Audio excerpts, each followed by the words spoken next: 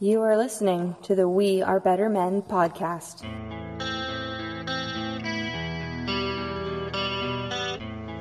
You're listening to the Better Men podcast, a No Deadbeat Society project. www.wearebettermen.com.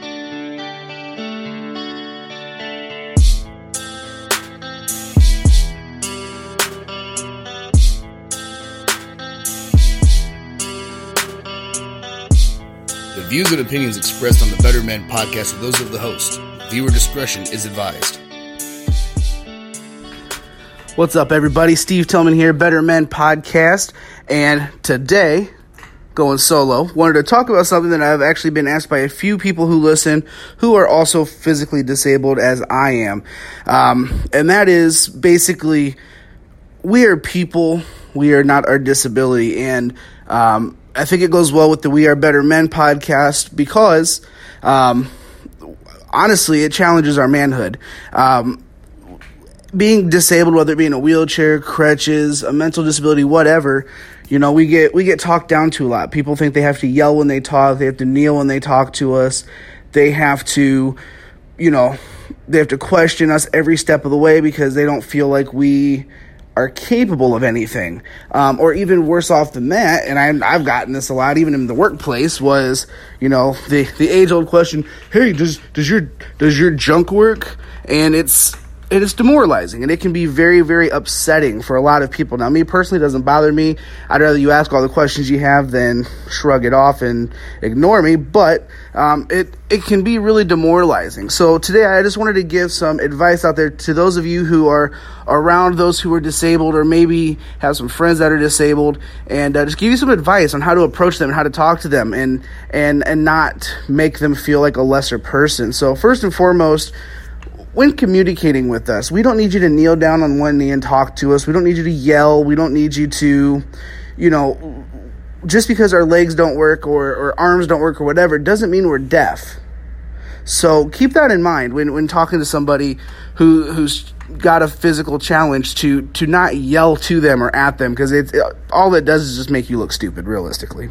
The next thing is wanting to be overly helpful with somebody who's disabled. Some disabled people, I'll say this, love to play the crippled card. Oh, I'm disabled, I can't do this.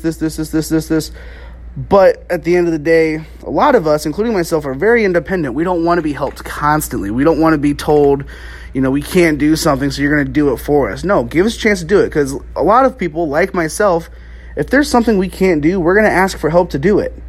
Because a lot of us, you know, yeah, we have pride, but we're not prideful enough to suffer because we can't do something. So I wanted you guys to keep that in mind too, because that's a big one that gets me. Like when I'm going through a door, I don't need someone to hold the door for me. I don't need somebody to pick something up when I drop it. I don't need somebody to, you know, try to go and get me food everywhere I go to eat. You know, it's, you know, give me a chance to do it. If I can't do it, I'll tell you, I'll ask for help. And I know that goes for a lot of people out there in the same situation. And then lastly, the question I brought up, does our junk work? It's a really shitty question, first of all, but it gets asked. Like I said, I get asked that a lot in the workplace. And let me tell you this straight up, okay? 10 to 1, if that guy is married or has a girlfriend or has children, guess what? Their stuff probably works. And even if it doesn't, it's really none of your business. Now, unless you're asking because you want to hop on the meat sword and give them a bedtime snuggy tuggy, but that's fine. Regardless, it's not a question that should be asked, guys. So let's just keep that in mind and respect the space, because I know you wouldn't walk up to just some random person and say, "Hey, does your dick work?" Because, you know, it's just not a question you're supposed to ask, let alone somebody who's in a wheelchair, crutches, or what have you. So keep that in mind, guys. I just wanted to bring this up because it happens to me a lot, and I've had a couple people ask me to talk about it and throw some advice out there for their friends who listen. So thanks a lot for listening, guys. This is a shorty, but a goodie. Thank you for listening. Check us out on wearebettermenpodcast.com, or hit us up on Spotify, podcast on iTunes, or Google Play Podcast. Thanks for listening, guys.